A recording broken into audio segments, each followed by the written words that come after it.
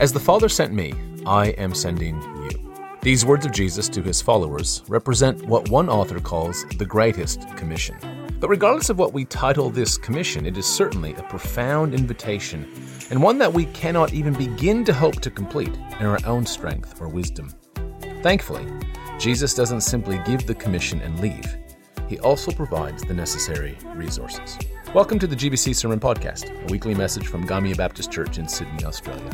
I'm Mark Rader, Senior Pastor here at GBC, and I trust that you'll hear the invitation of the Holy Spirit to join in God's work in your life and world today.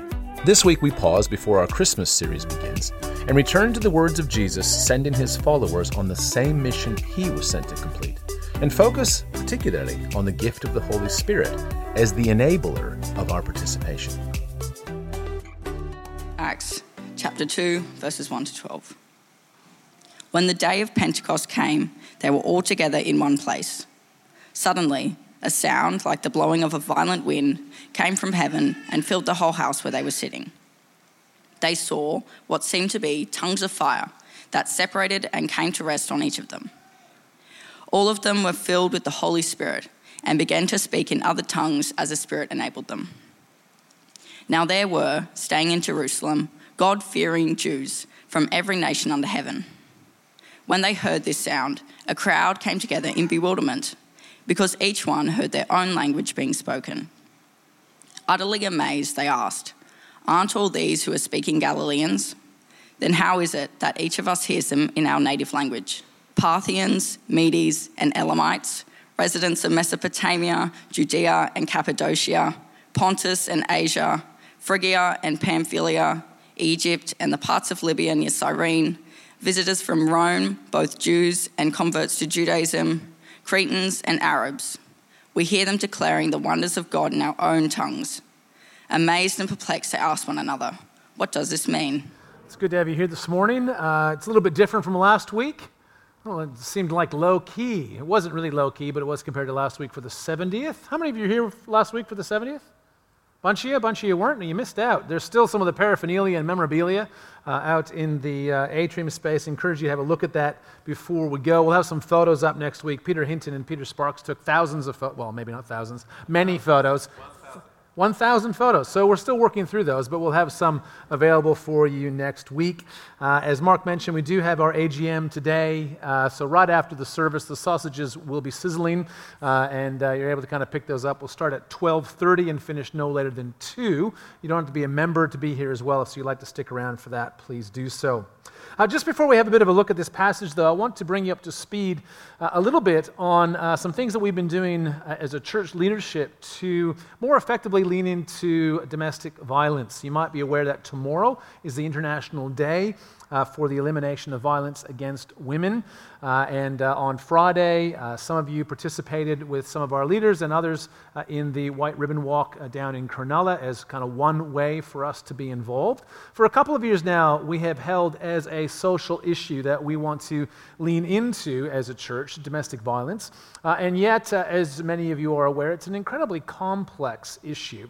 It's not something that's easily lent into. There's not a lot of ways it seems immediately easy for us to be involved. So I want to just kind of give you a little bit of background to the things that we have been doing with this most serious issue in our community. We are still facing, it's almost an epidemic of domestic violence. One woman every week still is murdered across Australia by a partner or intimate partner, which is just remarkably sad and troubling. And so we do feel that we need to be those who are engaged in this. Hopefield, as you are aware, because we've raised the money for her role, has a domestic violence and trauma counselor 2 days a week. Sue Chin, who we have funded for this year and have again funded for next year, is on staff, which is excellent. But they also, in their case management and other counseling services, continue to deal with people who are grappling with the impact and effects of domestic violence. They are also part of the planning committee for DV in the Shire, an interagency committee, and occasionally present at that as well. Jodine and Barb Higgins have been part of the planning committee for the Shire Walk Against Domestic Violence, which took place on Friday. They've been a part of that for a couple of years now, and we're the only church group at this point that's involved in that committee, which is a pretty significant thing for us. I don't think you have to be a Christian to want to stand against the elimination of violence against women, and so it's good for us to be involved in that way. Because of their involvement, I was invited to the Mayor's Men's Breakfast about a month ago, where men across the Sutherland Shire were invited not only to hear again about some of the troubling statistics around domestic violence, but also to be encouraged to continue to find ways to speak out against that and to do what we can to participate. On Wednesday, our GBC senior staff, which is Mark and Jodine and Roxanne Lawler and Vicky Sherry, along with Barb Higgins, who oversees Catalyst, we wandered up to Moreland College, where there was a leaders forum for Baptist church leaders around domestic violence and their response, not only about how to ensure that we have churches that are safe, but also to get us thinking about what our next faithful steps might be in that. And we're also going to be part of the upcoming Interfaith Forum around domestic and family violence. So there's quite a bit going on, but a lot of that is taking place kind of at a leadership level. So I wanted to let you know that we are continuing to think this through, because I don't really want us to be a church that simply says that we're against domestic violence, although I think every church should certainly say that. But I'd like to think that we could do something alongside of that. And this is a really complex issue. It's one that is not easily entered into, and so we're trying to do the best that we can to explore what options we have, so that in the years to come, we might be a little bit more than vocal in our response to this issue in our wider community. Can I so encourage you just to kind of, if you want to touch base with where we're up to, by all means chat to us about that. We'd love to talk to you about where we're up to, the ideas that we have, and what's sort of beginning to take some shape for us. But can I also encourage you, at least sometime tomorrow, if and when you pray, to pray for the elimination of violence against women. I don't think that that is outside of the scope of God's plans to restore and renew the world. So it's an appropriate prayer for us, I think. So before we have a look at this passage, can I lead us briefly in that prayer as well? Would you join me? Heavenly Father, we believe that though our world is broken and there are signs of its brokenness all around us, that you have promised to make things right in Christ Jesus. And we believe that the violence against women in particular that we have become much, much more aware of breaks your heart as it breaks ours. And we believe that that is not in your plans for human flourishing. And so we would pray that in your powerful name that you would eliminate violence against women and children and, well, violence in general in our society.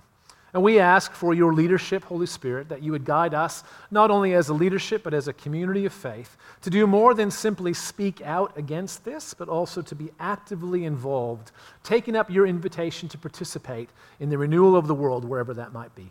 So lead and guide us, we pray, and may we see your power at work in this part of our world, for we ask it in Jesus' name. Amen. So last week, it was the 70th, and I turned, as I seem to do more and more frequently, for a few moments at the end of that service, to John chapter 20, verses 19 to 23. It's a passage that, if you've been around for a while, you're going to wonder when I'm just going to start preaching on that every single week.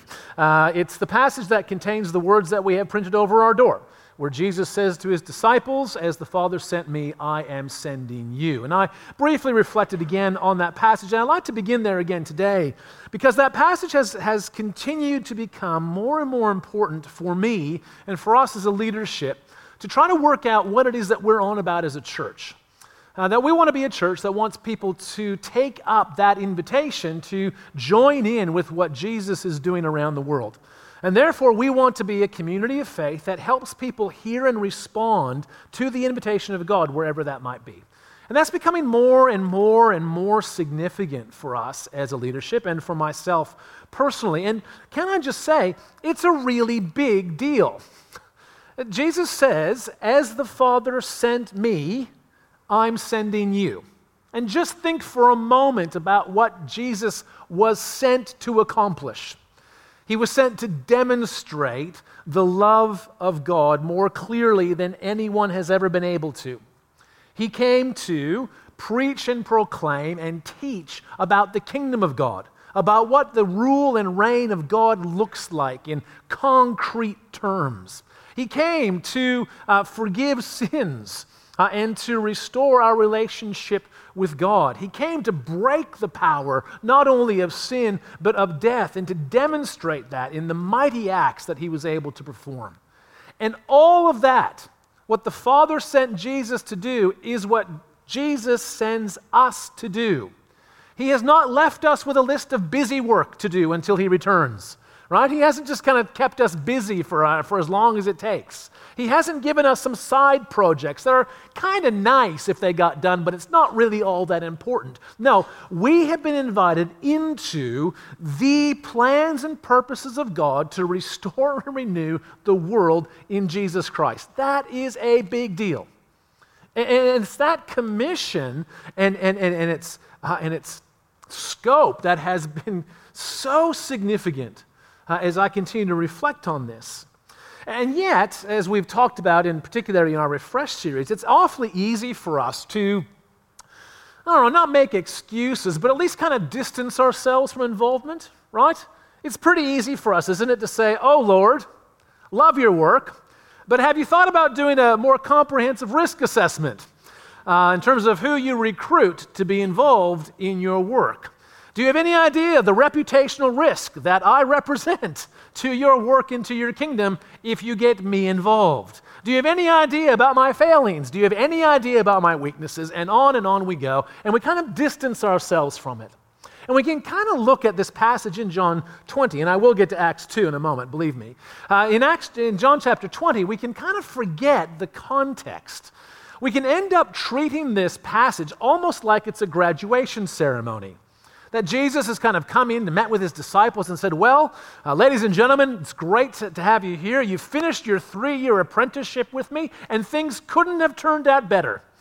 Your character is just reformed. Your hearts are soft before the Lord. You've learned all the skills that I was hoping you would, and now you are ready for what's next, the postgraduate opportunities to be involved in the kingdom of God." And this is not a graduation scene. This is that awkward moment when Jesus appears. The last time most of them had seen Jesus, they were running away. Peter has yet to have that kind of awkward conversation about denying that he would deny Jesus. Right? Jesus said, "You deny me 3 times." Peter actually did it 4 because he denied that he would deny and then did it anyways, right? That conversation hasn't been had yet. Thomas isn't even in the room, and when Thomas hears the apostles say, "Jesus is alive," he goes, "Yeah, right."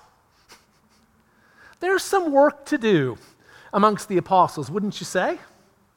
And to that group of people, before they can even raise the issue, before the disciples can say, yeah, about that running away part, or about the denial, or about the doubt, or about the fact that you rose from the dead, and we didn't really see that coming, although we probably should have in retrospect, and we have no idea what it means. Before they can say any of that, what does Jesus do? He breathes on them and says, "Receive the Holy Spirit." And I actually think that this is an incredibly important moment for us just to unpack a little bit this morning. Because Jesus, in this context, gives them the Holy Spirit to enable them to do what he has just asked them to do. He has just said, "I want you to be involved in the same plans and purposes that God has given to me.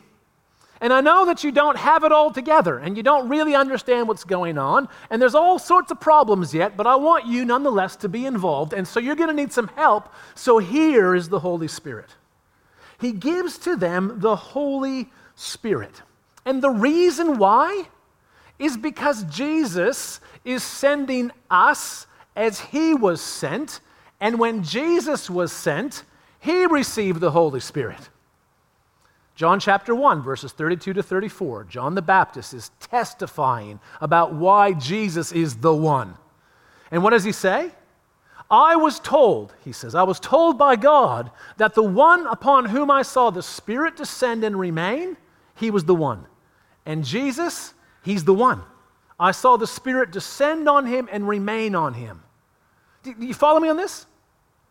Jesus, and we believe this. We believe that Jesus is fully God and fully human, right? That he was like us. He was like us, so he had no supernatural advantage. He needed to learn to listen to the voice of the Spirit, just like you and I need to learn to listen to the voice of the Spirit. And Jesus was attentive so that, you read it all the way through John, so he knew what the Father was doing, and he knew what the Father wanted him to say, and he knew where the Father wanted him to go, and what he wanted him to do. And Jesus, knowing that he is sending his disciples into the same task, gives them the same resource. Receive the Holy Spirit. It's pretty remarkable, I think, really. You see, sometimes, there's lots about the Holy Spirit that's mysterious, right? Like, don't get me wrong, I've read theologians on the Holy Spirit, and I think they're not even clear, right? There's a lot that's mysterious about the Holy Spirit, but sometimes we can reduce the work of the Holy Spirit to an internal, personal experience, where the Holy Spirit has been given to me and to you to continue to change our hearts and to deepen our willingness to obey and deepen our love for God and to continue to remake us in the character of Jesus, right? To make us more like him, to sanctify us, as they say, to make us holy and more righteous, all that good stuff. But here, Jesus is, for the moment at least, not interested in their holiness or their ongoing righteousness. He's interested in the mission that he's sending them to. And so while the Spirit is involved in that new birth in our lives, here Jesus makes very clear that the Spirit is given primarily because he is sending them and they're going to need it. And whether it's really quiet, because John chapter 20, it's pretty quiet. Jesus breathes on them and says, receive the Holy Spirit, and we assume that they did. It's a little bit different than Acts chapter 2, isn't it? But it's the same reason why the Spirit is given. So in Acts 2, right, there's a violent wind. I think the best location for Acts chapter 2, in terms of understanding where it is a corner of the temple courtyard. There's a violent wind, there's the tongues of fire, and all of a sudden, the Holy Spirit enables the apostles and the disciples, those who are gathered there, to be able to speak the languages of all who are gathered.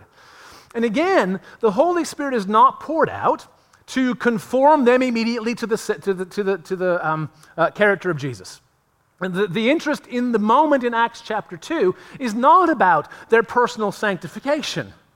The reason why the Holy Spirit is poured out at that point in time is to invite the apostles and the disciples to participate in what God is doing. And what is God doing in Acts chapter 2? He's starting the church.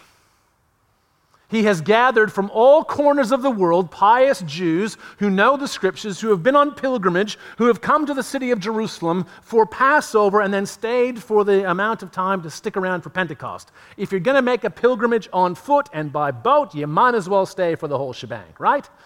And they have gathered, and they probably heard the rumors about Jesus, and they probably may have seen him in the crowd, and they may have seen him die, and they may have heard that he was alive, and now all of a sudden the Spirit's poured out, and they themselves encounter the prompting of the Spirit. 3 times the crowd say to one another, isn't it amazing that we're hearing the message in our language? I'm hearing it in my language. Are you hearing it in yours? Because I'm hearing it in mine. Are you hearing this in your language? Because I'm hearing it in mine. How about you? We're all hearing it in our own language. Isn't it interesting that the Holy Spirit both enabled the apostles but also seemed to enable the crowd to be able to hear and encounter the good news of Jesus Christ, and in that moment to launch something really, really brand new. We are given this same Spirit. The same Spirit that Jesus walked with. The same Spirit that kept him in constant communication with his Father. The same Spirit that enabled, in the moment, the apostles to speak the good news in the language of all who came. We are given the same Spirit.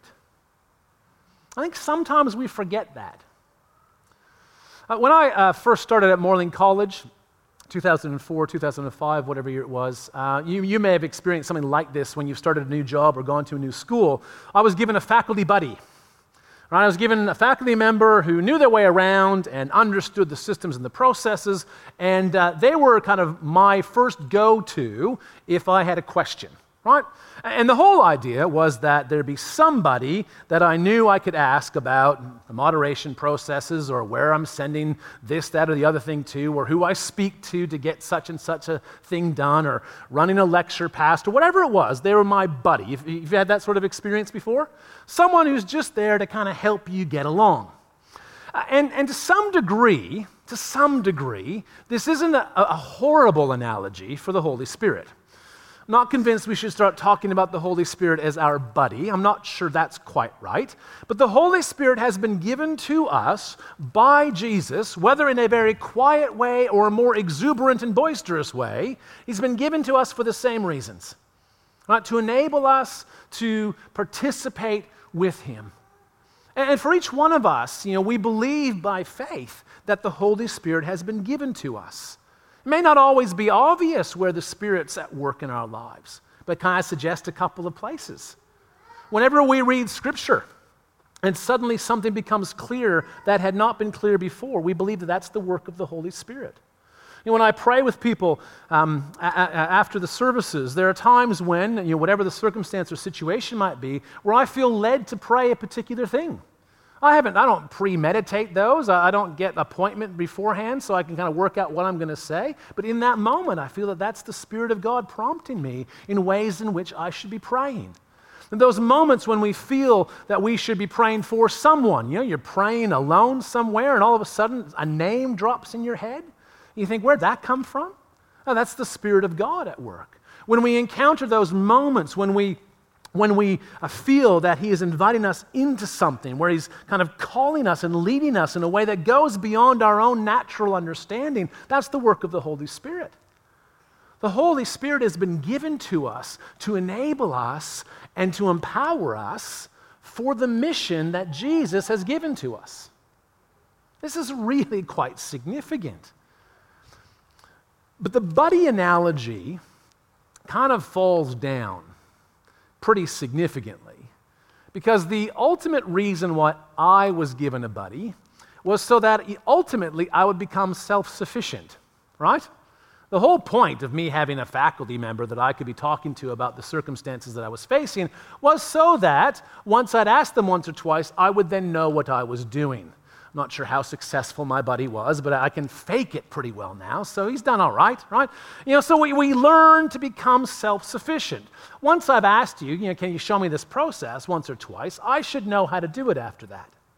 That's where it falls down, of course, because we are never to become self-sufficient in our participation with what God is doing. But it is awfully easy to become self-sufficient, is it not? And it's often linked to things becoming comfortable. Once the thrill of having given our life to God is past, I kind of know how this whole thing works. I can walk the walk and I can talk the talk. Once I've kind of gone through the Bible a bit and I've had those moments of really feeling that God's speaking to me, I don't need that now. I just kind of keep reading the Bible and I can keep praying. It's all good. I get comfortable, and all of a sudden we become quite self-reliant, self-sufficient, no longer aware of our need for the Holy Spirit. And that's actually a pretty dangerous place to be. Because the commission that we've been given by Jesus is not one that we can do in our own strength, is it? You and I, in our own strength, will transform and change almost nothing. We might do some good things. We might make a difference. We might have a bit of an impact. But you and I, in our own strength, will change no one's heart. We can't bring the kind of deep, profound healing that Jesus promises. And so it's really important that we recognize our need for the Spirit and, in fact, recognize the gift of the Spirit to each of us. So let me ask you these two questions. Have you become self-sufficient? Because it's way too important. What we're invited into is way too important. See, and if we become self-sufficient, we end up reducing the call of Jesus to just being nice, because we can do that in our own strength, right? If we're only relying on ourselves, we're going to reduce the bar that Jesus has set. The invitation is given us until it's manageable for us. And I'll tell you now, I do not want to lead a church of people who are nice. That's boring. I want to be part of something that makes a difference in the world. I want to be part of something where we actually see the unleashing of God's power to heal and restore the world. That's what I want to see. Nice. Nice? Who wants nice? I want to see changed lives, not nice lives. Nice lives makes us a hobby club. We're a church. And if you are complacent, can I suggest a next step for you? When are you most aware of the presence of God? Sometimes it's in those moments of devotion or times of worship. But sometimes I think the time that I'm most aware of God's presence is when I am being stretched. You know, the new circumstance, the new situation. Something has happened in your life and all of a sudden you remember how much you need God. A few weeks ago, Mark was talking about our discipleship and talked about taking a stretching step. And the image that kept coming through my head was crossing a creek. You've ever crossed a creek? I'm sure you've all crossed a creek. And you know when creeks put rocks in themselves, or however that works, they don't do them conveniently, do they? And inevitably you get to that point in crossing the creek where you're on that rock, and the next rock is just a bit too, you know that rock? Sometimes in our spiritual lives, we need a next step that's just a little bit too far. Something in our lives that forces us again to go, okay, God, I'm going to take the jump, and I hope that rock's stable and not slippery with moss. I hope it's, as dry as it looks. Do you need something like that in your life? Some of you are kind of going, my life is just so chaotic right now, I don't need anything to make it worse, thank you very much. I'm in the middle of the creek, I'm up to my neck in it because I've missed the rock entirely. Different prayer for you. But if you find yourself a little bit self-sufficient, kind of cruising a little bit, if you've reduced the invitation of Jesus to just something that's kind of attainable in your own strength, well, can I invite you to pray that the Holy Spirit would invite you into something that's just a little bit too far. Not miles out there, just a little bit out there. So I think when that happens, it increases our reliance and focuses again on the work of God. The big, transformational, challenging work of God that He's wanting to do in Christ Jesus. So there's your challenge as we head into Christmas, like you needed another one on your list. And as a church, we want to be one that is engaged and participating in everything that Jesus is doing. It's really important. So I'm going to invite the team up. We're going to conclude our service with a song of worship that's really asking the Holy Spirit to kind of move in our lives again. And as we do that, can I invite you to join me in prayer? Lord Jesus, we do thank you that you have invited us, as flawed as we are, to participate with you. And that to enable us, you haven't just left us to our own devices, our own strength, our own wisdom. You have given to us the Holy Spirit, who is able to empower and equip and enable and change and motivate and inspire us. And I pray for all of us that we would be aware of your presence in a particularly powerful way. And for those of us who need it, that you would lead us to a space where we have to take a step that's just a little too far. One that reminds us of our need for you. Remind us again of the mission that you've invited us into, particularly at Christmas. And I pray that you would continue to draw us further and further into our trust and hope in you. For we ask it in your name. Amen. The task we have been given by our Lord is too important to try to do in our own strength. If we do, we tend to reduce the work to what we can accomplish in our own strength. Instead, we are invited to follow the leading of the Spirit, trusting in His enablement and power to see transformation in our lives and in the lives of those around us. Is there someone you know who needs to hear this message too? If so, why not share it with them and see what God does through that? As always, we'd love to hear from you as you hear and respond to the invitation of God. You can find us on Facebook or visit our website at gamiabaptist.org.au. God bless.